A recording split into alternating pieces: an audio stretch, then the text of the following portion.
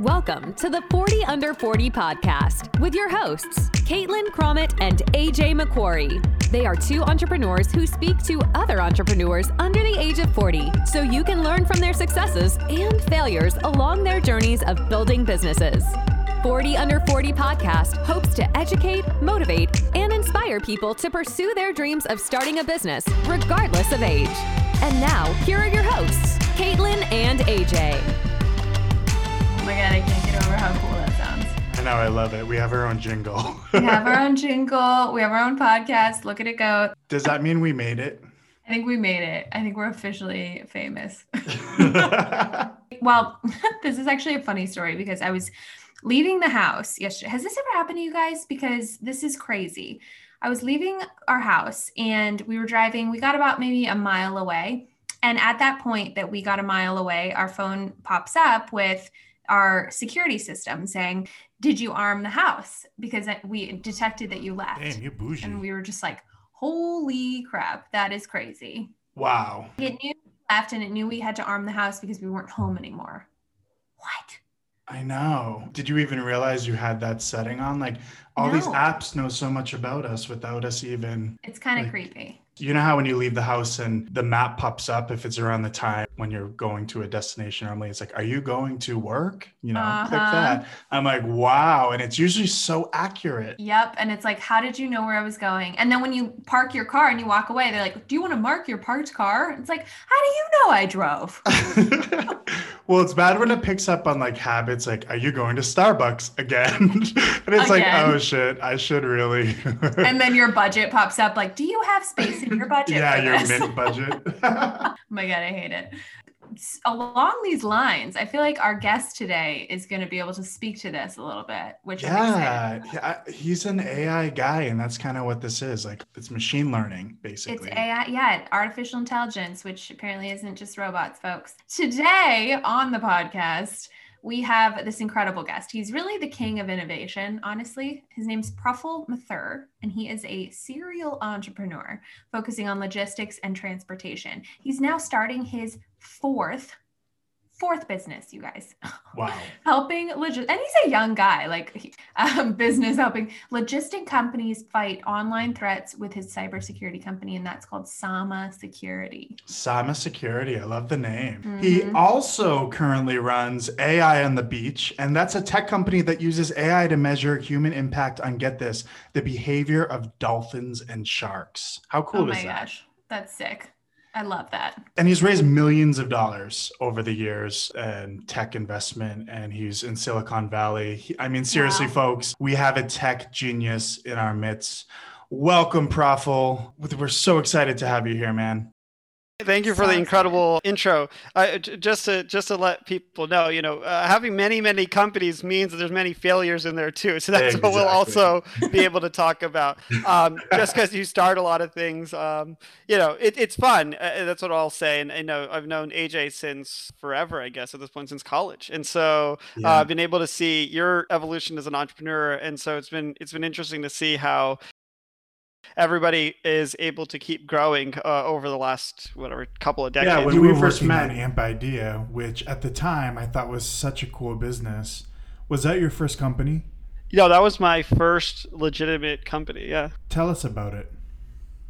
We were college kids and we were trying to figure out some business to build. And my reason for that is that I had been rejected from a program called Y Combinator, and I had always been interested in building a company, but I had a chip on my shoulder for that. And Sumant, my co-founder, had broken up with his then girlfriend, and he had a chip on his shoulder because he wanted to prove that he wasn't, some average guy at that point.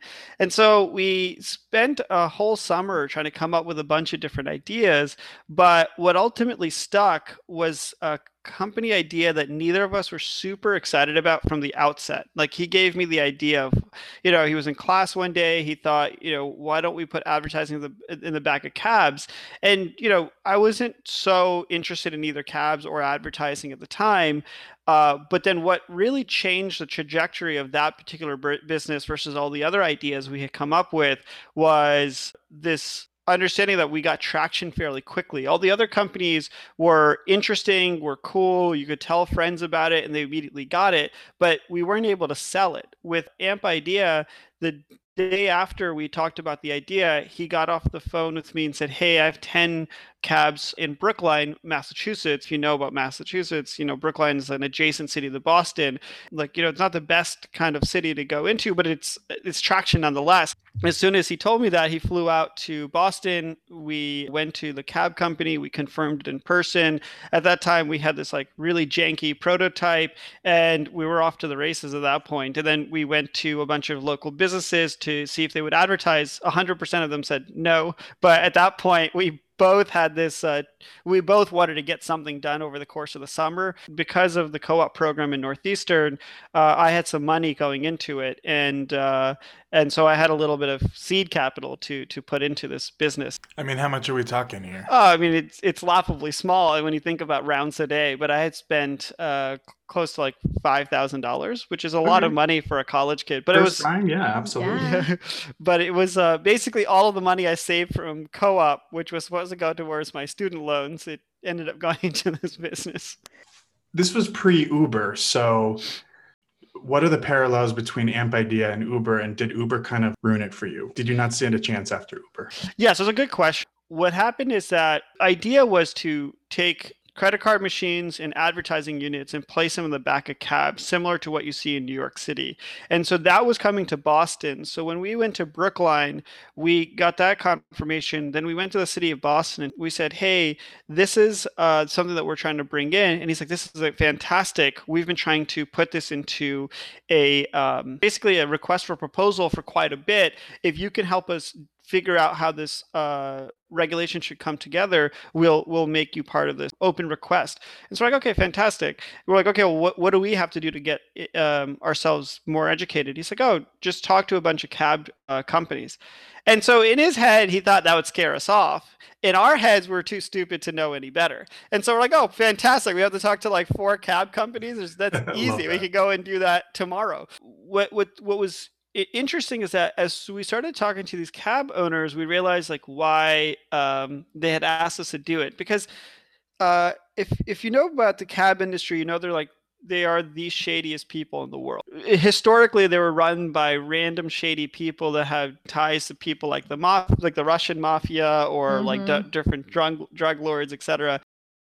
I tell people I specialized in building tech for the shadiest industries in the world. And so and that's partially why when you talk about Uber, they didn't target the taxi industry. They targeted the livery services or black car services because that was less shady than the taxi industry. And even the taxi industry, years later, Eddie Tudunjan, which is the largest cab owner in Boston at the time, he was worth hundreds of millions of dollars. Now he's basically bankrupt because of the cost of medallions has gone to zero because of Uber. But at that time, he could just do whatever he wanted, throw his weight wherever, and people would listen. He would be able to talk to the governor. He'd be able to talk to anybody. And then also the taxi cab commissioner was a year or two after we graduated college was indicted on corruption charges. So there's a lot of things that happen in that space. Remind me just real quick, how old were you at this point? Like when you started this business? We were both 19, 20. So. Wow. Okay. So you're going in kind of like blind, right? Like this is the first thing you've started. Did you always know that you wanted to start a business, or did you ever pursue like a regular job, as people call it? I always knew I wanted to build a software company because I looked up to Bill Gates a lot. And that's why, I got into software because my dad, and then I thought, okay, in my whole life as I was growing up, my parents and my parents' friends would say, want to build your own company. You don't want to work for somebody. As a kid, you're very impressionable. They're thinking, oh, this is like, like I'm just venting to this like child, like whatever. But when you tell a kid stuff enough times, especially as they're growing up, and you reinforce that messaging, it gets stuck. And so since then, I've always wanted to build a software company, but the taxi cab industry was just sort of something I thought, okay, we'll jump in here, make some money, sell it, and then move on. I didn't realize it would be such a big deal as we went through it. Right. No, that makes total sense. I feel like that kind of happens too. It's like you just kind of fall into what is meant for you at that certain point, even if it's not particularly what you see yourself doing for the rest of your life. Exactly. I know we can all definitely relate to that. Cool. So tell us kind of once you launched your AMP idea with the taxi cab companies, moving on from there, like what inspired your future companies? Yeah, so with AMP Idea, AJ, is that we were looking to implement the software. And so I had reached out to the person I knew was the top of our class at the time was Sergi, which is our mutual friend. Yeah, he's a tech genius. Google hired him right out of college. We'll bring him on this podcast. Exactly. And so when we were thinking about who should we bring on the team, I had a short list and he was on the top of it. Thankfully, he said yes, but I had invited him. And, he admitted to me at the time, and AJ was here, was like, I thought this was just going to be like some dumb company, and I didn't actually expect to come join it. I just needed an excuse to come to Boston. And so you were that excuse.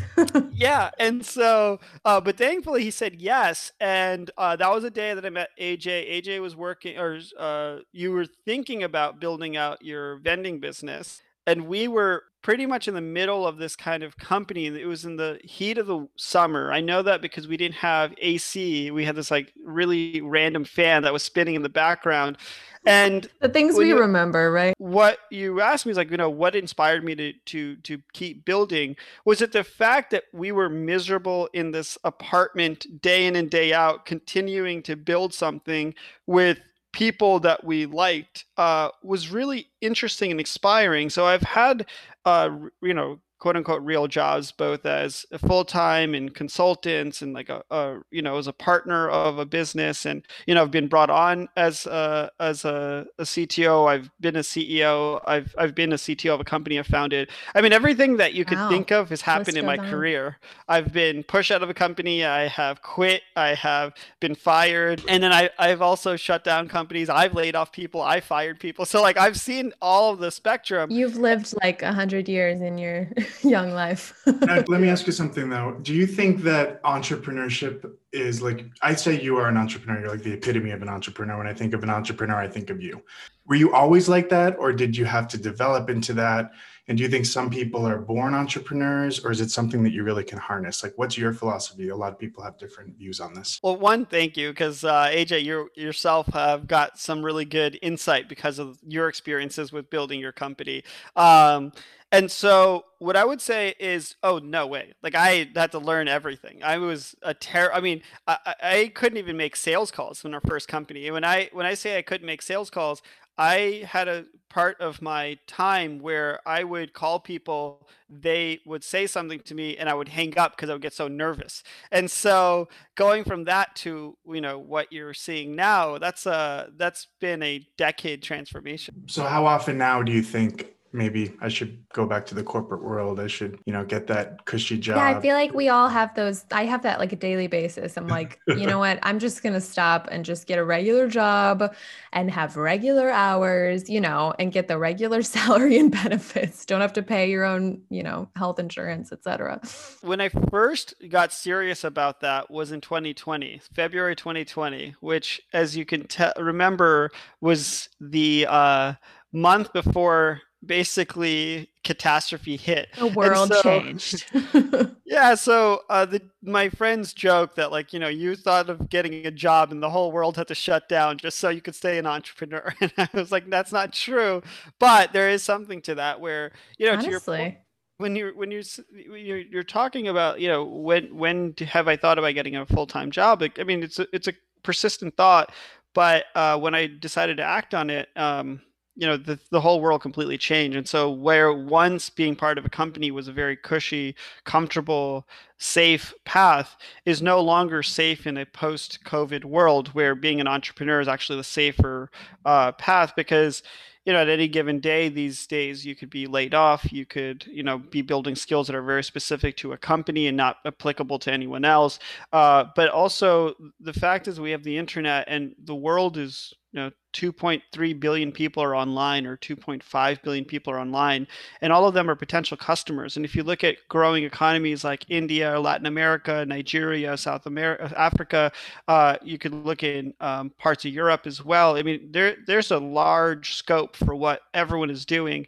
and you should just kind of get involved with some niche community, because you don't know where that could go or how big it could get. Yeah, basically the opportunities are endless, is what you're saying. Like, as far as businesses, starting your own business, there's so much out there. Yeah, I mean, you should just not worry about the outcome. You should worry about what is it that people expect from you. Interesting. I like that. I like that notion. Okay, so how, kind of going back to college, do you feel like college was critical to where you are today? Because I know some people are like, absolutely go to college, and then others are like, you know what, do you. I mean, I feel like college for you, because you're technical, right? You got a technical skill for your bachelor's degree, computer science.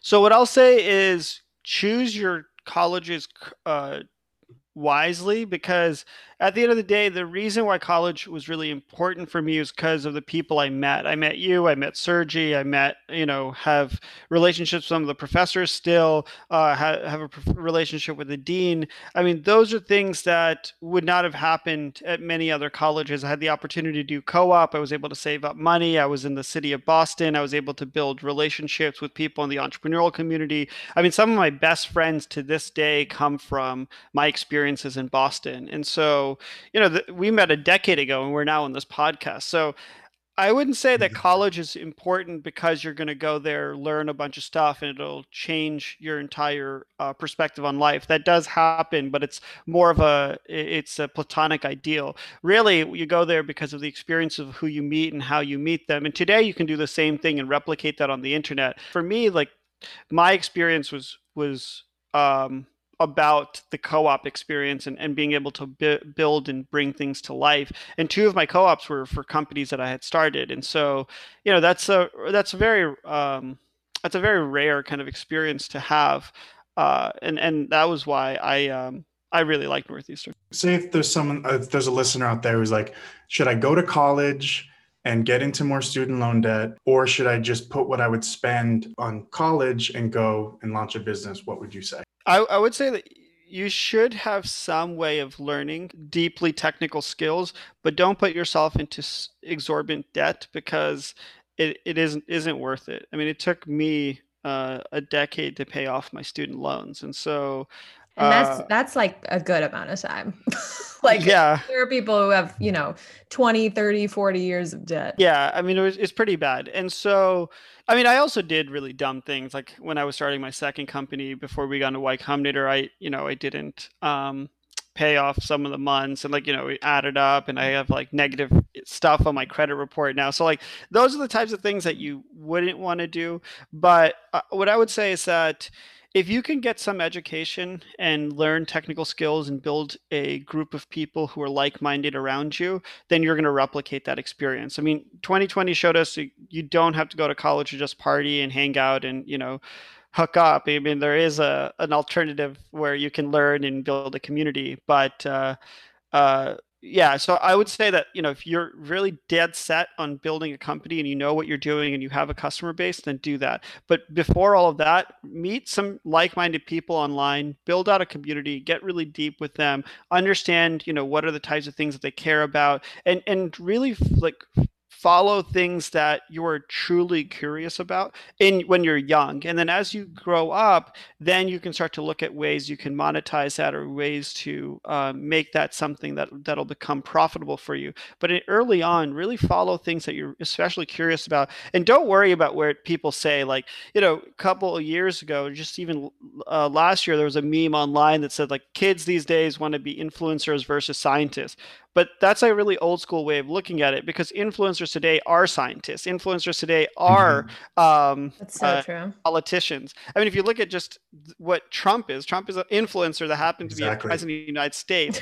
And so That's not, yeah. I mean, and so when we tell kids like you shouldn't want to be an influencer, that to me is like a completely opposite message. I think that you'd want to be as vocal and as public as you possibly can in the thing that you're really interested in, because you'll be able to build a business off of that. I mean, the way I learned everything from COVID was from scientific influencers on Instagram, so not the media.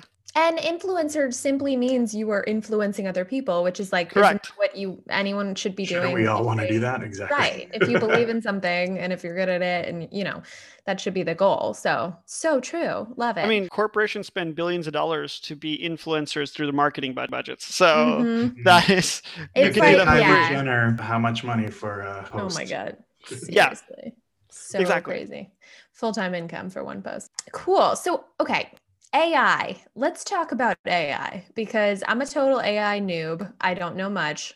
I only know that it stands for artificial intelligence, and that's about it. So tell us a little bit about your experience with AI, especially this company that you're working on right now, and what got you into that whole world, because it's such a big topic right now, and it's a big thing to be in. So we want to hear your experience. Yeah. So the way to think about AI is just software that is able to adapt to the problem without human intervention. So the easiest way to think about it is, right now you write a software like an app like Instagram, and if we wanted to do something new with it, some software engineers in the back end would have to change the entire interface to allow for this new kind of experience. Whereas with AI, you're not solving some of these problems yet, but what you are solving is, okay, we want to better understand the changing nature of the way that shark movement is occurring in relation to vessels, which is one of the projects we worked on. Or another project a sister group is working on is to understand the language structure of dolphins and whales.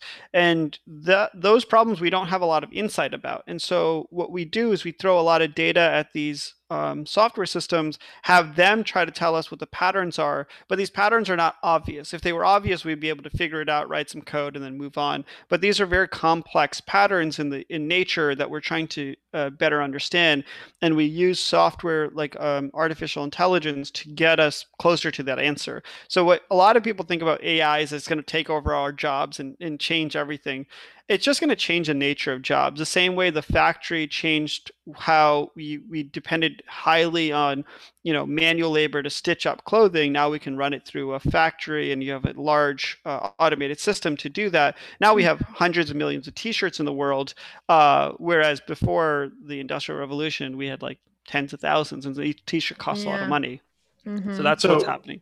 AI is controversial because people say 40% of the workforce isn't going to have a job. What do you think of that? How realistic is it that in 20, 30 years, 40% of the workforce won't have a job? Like, do you buy into that? 40% of the people's jobs today won't exist in 20 years.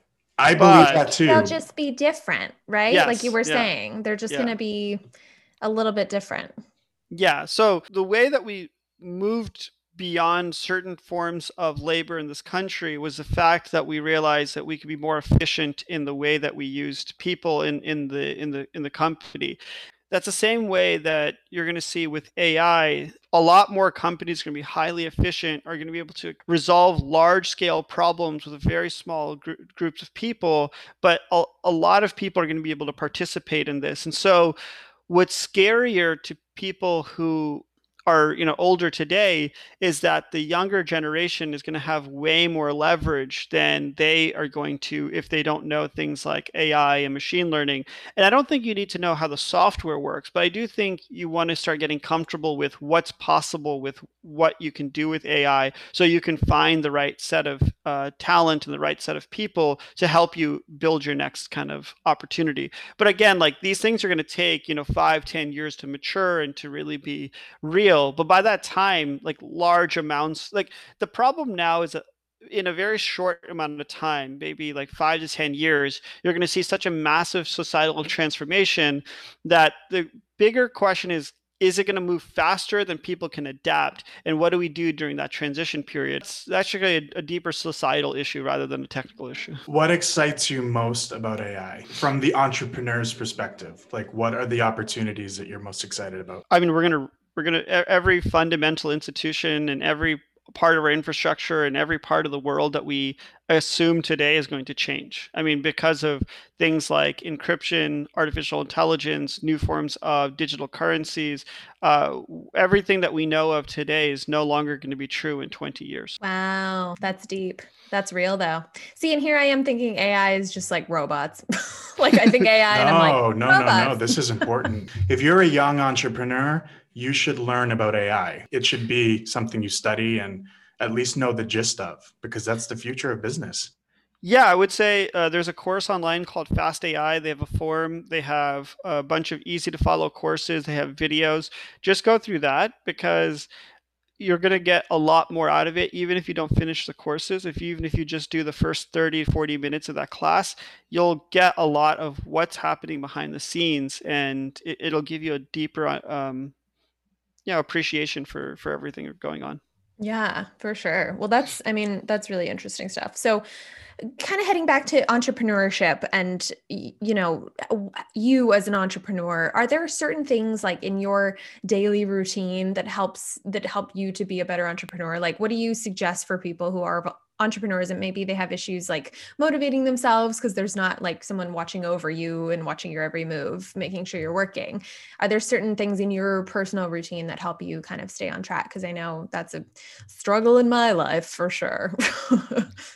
Yeah, I mean, to be honest, it's a struggle for everybody. I mean, I don't know anybody who's super successful that just is like very incredibly disciplined person that operates day in and day out. Now, there are people like that exist, and there are people who are not like that, but will tell you they're like that because it gets some social views. But what I will say is most people are people, and you just need to accept that you don't have to be exceptional to be successful. And I think that this like meme in our society, which is like, hey, Jeff Bezos and Bill Gates and these guys are such like extraordinary geniuses that's why they made so much money.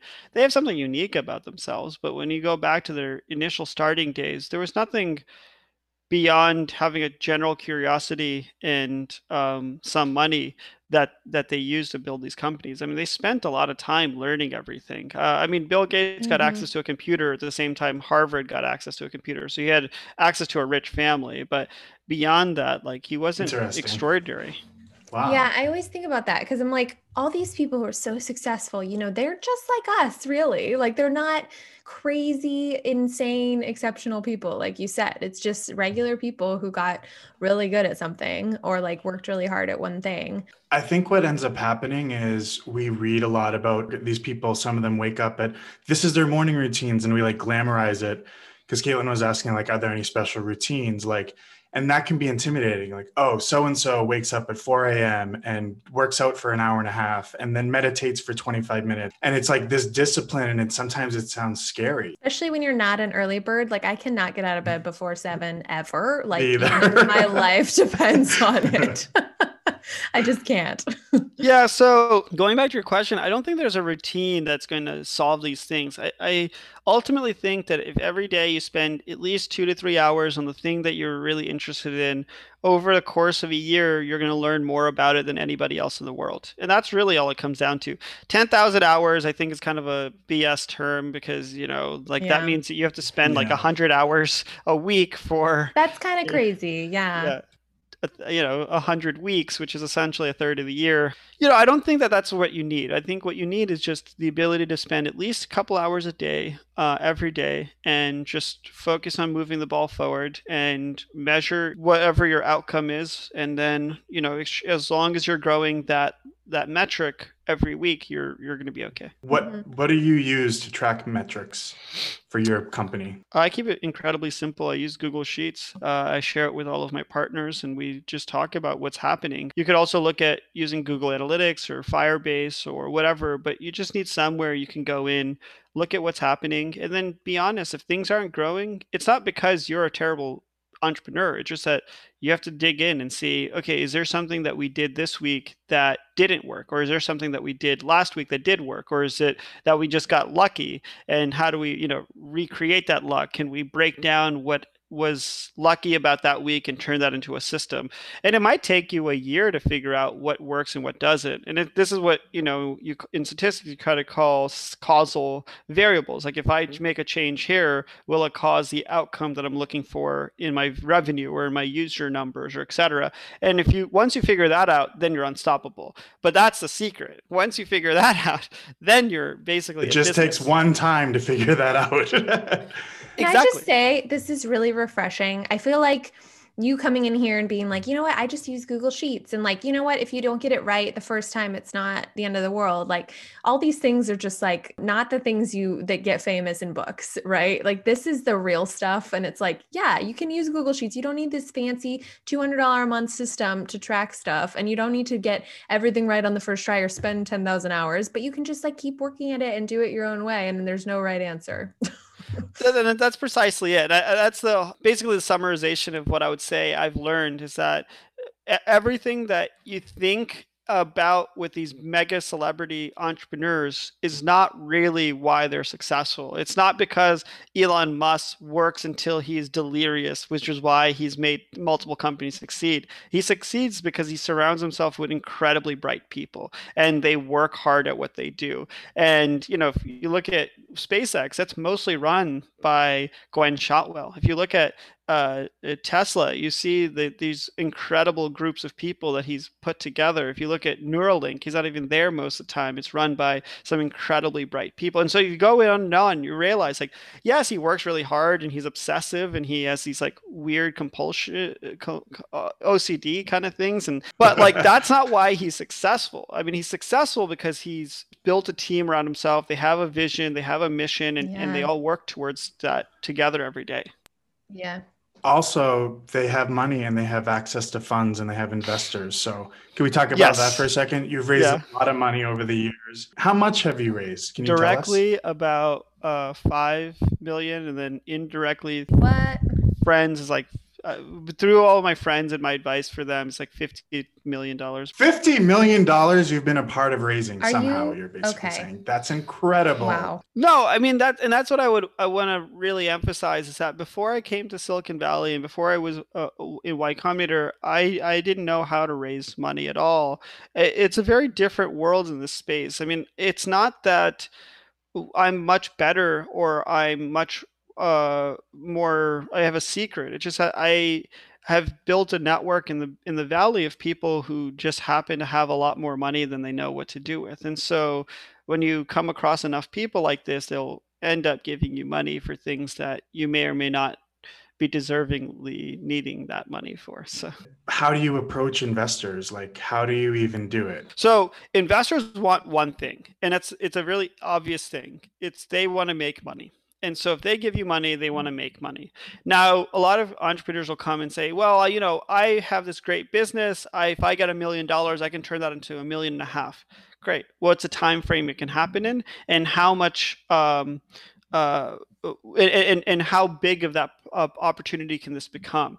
And so when you start to break it down, investors in the Bay Area, again, are not very sophisticated. So what they want to know is, can this become $1 billion company? Because, bringing in $1.5 million in revenue is essentially a 50% return, and it depends on the time horizon. If it's at 6 months, incredible. If it's like 10 years, it's not as great because in 10 years they can invest in an Airbnb that's worth $100 billion. And so the difference is that, like, how do you communicate this, and how quickly can you get the return? What does your return look like, and how much effort is it going to take to get to that return? And once it's just a math equation. If you tell an investor, hey, if you give me $1 million, I have a pathway to $1 billion, and it's going to take a successive another $50 to $100 million to get there. And investors are very interested in that. $1 million to $1 billion is a very large exit. So kind of going back to what we were talking about with surrounding yourself with bright people, how do you build such strong teams? Like, what would you say is the biggest tip you have for creating that type of a team? Have friends who are also really interested in random things, I just knew Sergey because he was in the same computer science department. I have friends who are interested in cars or vending machines or whatever the case is. When you are surrounded by people who are highly curious, you'll find people who are highly talented, because again, if they just spend every day looking and thinking about something, they'll be the best in the world or close to it very quickly. That's a great point. So find people that are curious and that are already interested in something, because that they're going to have that passion, or at least have that drive. So just to piggyback on Caitlin's question about teams, do you usually have your team already in place and then you go to investors? Or, I imagine sometimes in the tech startup world especially, you sometimes need money before you can build a team. How do you do that? It depends on how well you can raise money. But at the end of the day, I would say for you personally, don't include investors into this equation. For yourself as a person, you want to have a good co-founder or a good initial team members that can help you advance the product in a way that you're not necessarily thinking about it. So quick example, when we were building out AMP Idea, Sergey was able to create a way for us to get the iPhone scroll. And then we were the only people outside of iOS to do that in a software system. And that was purely because he was interested in graphics and user interfaces from the time he was very young. Did I know that before we started working together? No, absolutely not. But the fact is he figured it out, we implemented it, and then we had the best interface of any company on the market. And that's something that is where you've gotten a good team member is if they can do things that you couldn't even think about as part of getting to the solution. What would you tell your 20-year-old AMP Idea profile self if you could go back? So I was very obsessed with trying to be part of this entrepreneurial class of people. I wanted to be friends with all of these great entrepreneurs, and I thought that would be the ultimate success in my life. And now that I've met all of these really strong entrepreneurs, I've realized that wasn't really what I wanted. What I wanted was to be able to do what I was already doing when I was 20, to have a company with some of my closest friends, building something in a really dingy apartment. I think that was the most... That's the dream. Yeah, it's freedom. Yeah. Oh, I love it. That's what, I feel like that's every entrepreneur's dream or wannabe entrepreneur. Real quick, how do you deal with failure? Because I know we talked about that in the beginning. Obviously there's been some failures along the way and for everyone. And how do you get through that and not just give up? I think everyone has dealt with failure, right? The way I think about it is think about your a breakup with a person you really cared about. That's what a company is. People talk about it being like children. A company failing is not the same as a child dying. That's a very different issue. But if dramatic. Yeah. It's totally like a relationship ending or like like a divorce, right? It's not pretty. It sucks, and it has the exact same issues, right? You have to figure out what to do with the assets. You have to figure out who gets what. You have to figure out if you have investors, what do you tell them? And so everyone has dealt with this. You just it sucks. It stings. It's embarrassing. It's shameful. There's a lot of wrapped up emotions. You blame yourself for a lot of things that were out of your control. But at the end of the day, you have to move on, because honestly, nobody cares at the end of the day. Yeah, you're the only one. Yeah. I feel like time will heal, right? Isn't that the saying for relationships anyway? Time heals all. It still sucks when you look back, but it's a lot easier as time goes on, for sure. What are your hopes for the future, for you, for your personal life, for your professional life? Personally, I would like to, be married within the next decade. That's the thing I've been most focused on recently. Nice. Professionally, what I would like to do is, as I said, just go back to this world where, we're building a company, doing it with people I really enjoy, working on a problem I really care about, and we're able to find customers that we really enjoy working with. And I've been able to do that already, so I don't imagine anything's going to change going forward. So. Yeah, that's pretty cool. I wish you the best with that. AJ, any last thoughts? Any last questions for him? Yeah, who would you like to see on the 40 Under 40 podcast? Do you have anybody in your network you could introduce us to? Yes. Let me think about that and then make some intros. All right, I'm going to hold you to it. We're recording this, Praful. Yeah, for sure. We are holding you to this. Awesome. Well, thank you so much. I feel like this was all super useful and incredibly helpful for some people wanting to become entrepreneurs, some current entrepreneurs, and I sure learned a lot. So we appreciate you coming on. Absolutely. Awesome. Thank you so much. And where can people find you if they want to Yeah, connect with you? I'm on Twitter at Prof Fulfillment, and then AIonthebeach.org. We'll have to update the site, but you can find us there. Cool. We'll put that in the show notes. Thank you so Thanks, much. Praful. Thank you. That was awesome. Wow. I mean, Wow. what a dude. I'm so glad Yeah. we asked him to come on here. Seriously, jealous you're friends with him. I mean, now we're besties, so it's fine. What did you get out of it? Like, what's your number one nugget? I mean, too many to count, but honestly, I really liked how he just kept everything real. Like he was just like, you don't need to be rich. You don't need to have all these crazy expectations for yourself. Just like do what you can and do something well. And it just felt so much more real than like some of these books that are like, you know, do things for 10,000 hours and you'll become an expert. It's just so like unattainable. Like he's such a real dude. Yeah, like it's just hard when you're like, oh, 10,000 And he's hours? super Oh my God. humble because I didn't realize he actually raised millions of dollars. Oh my gosh, I thought right? he raised, but that's a big deal. Like he said 5 million personally. That was huge.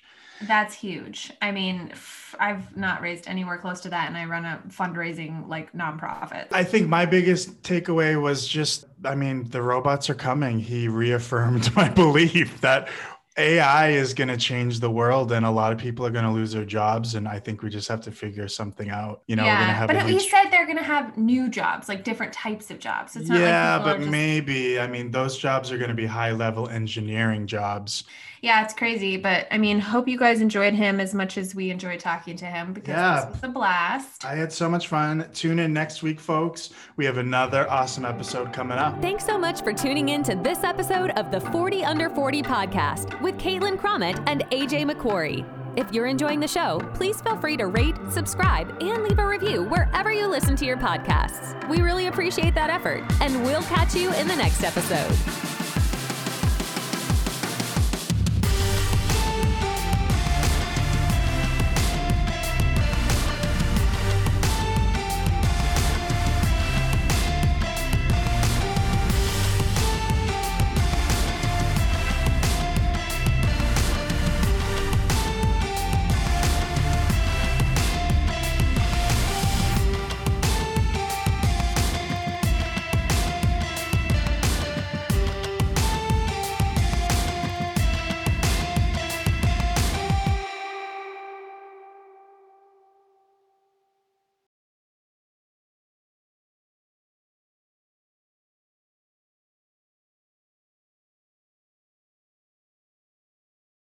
All right. Good stuff, folks.